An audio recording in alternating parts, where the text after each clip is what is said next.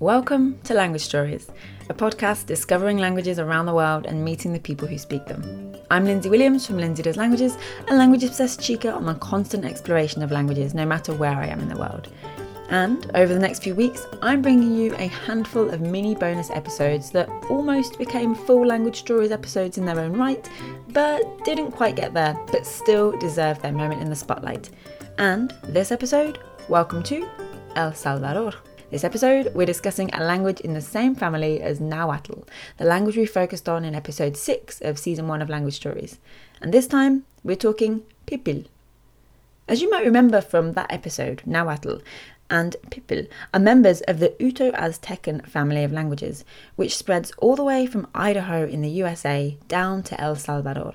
So, for this episode, we're looking at the southernmost spoken language in the family. Before we get into it, I want to add that sometimes Pipil is called Nahuatl. To avoid confusion with Nahuatl from episode 6 of season 1, I'll be calling the language Pipil in this episode. When I first start to give you some facts about Pipil, it might sound like the same old story. Colonial language comes along, takes over daily use, native language struggles for survival, but there's hopefully a positive twist at the end of our tale. Around the time of the Spanish arrival, Pipil could have been spoken by up to 1 million people in the region. So, just a small handful.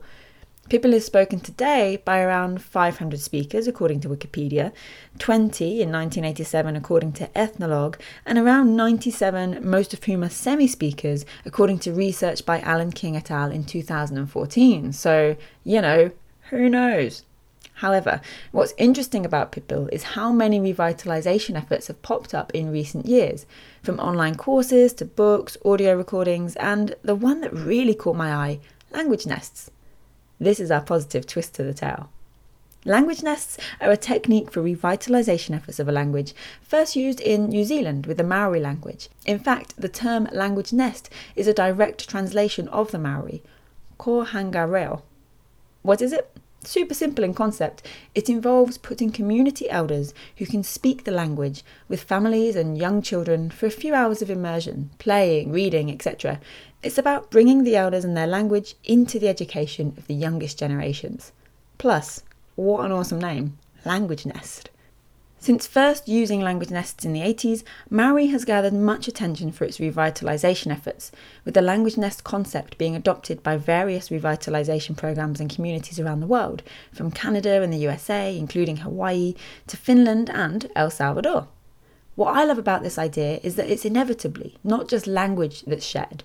By allowing community elders time with young children, the opportunity emerges to share stories, tales and facts about the culture that lives alongside that language, which is so important. Language without culture is just words. Language and culture is life.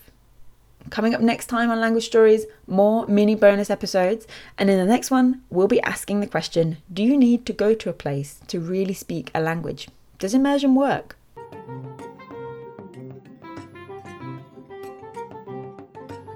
You've been listening to Language Stories, a podcast by Lindsay Does Languages. If you like what we do and you like video, then head on over to our YouTube channel, where you can watch the sister videos to the podcast episodes from season 1. If you haven't yet listened to season 1 of Language Stories, go and do that now, because later this year I'll be releasing season 2, and you want to be ready to listen to each new episode of season 2 as they come out.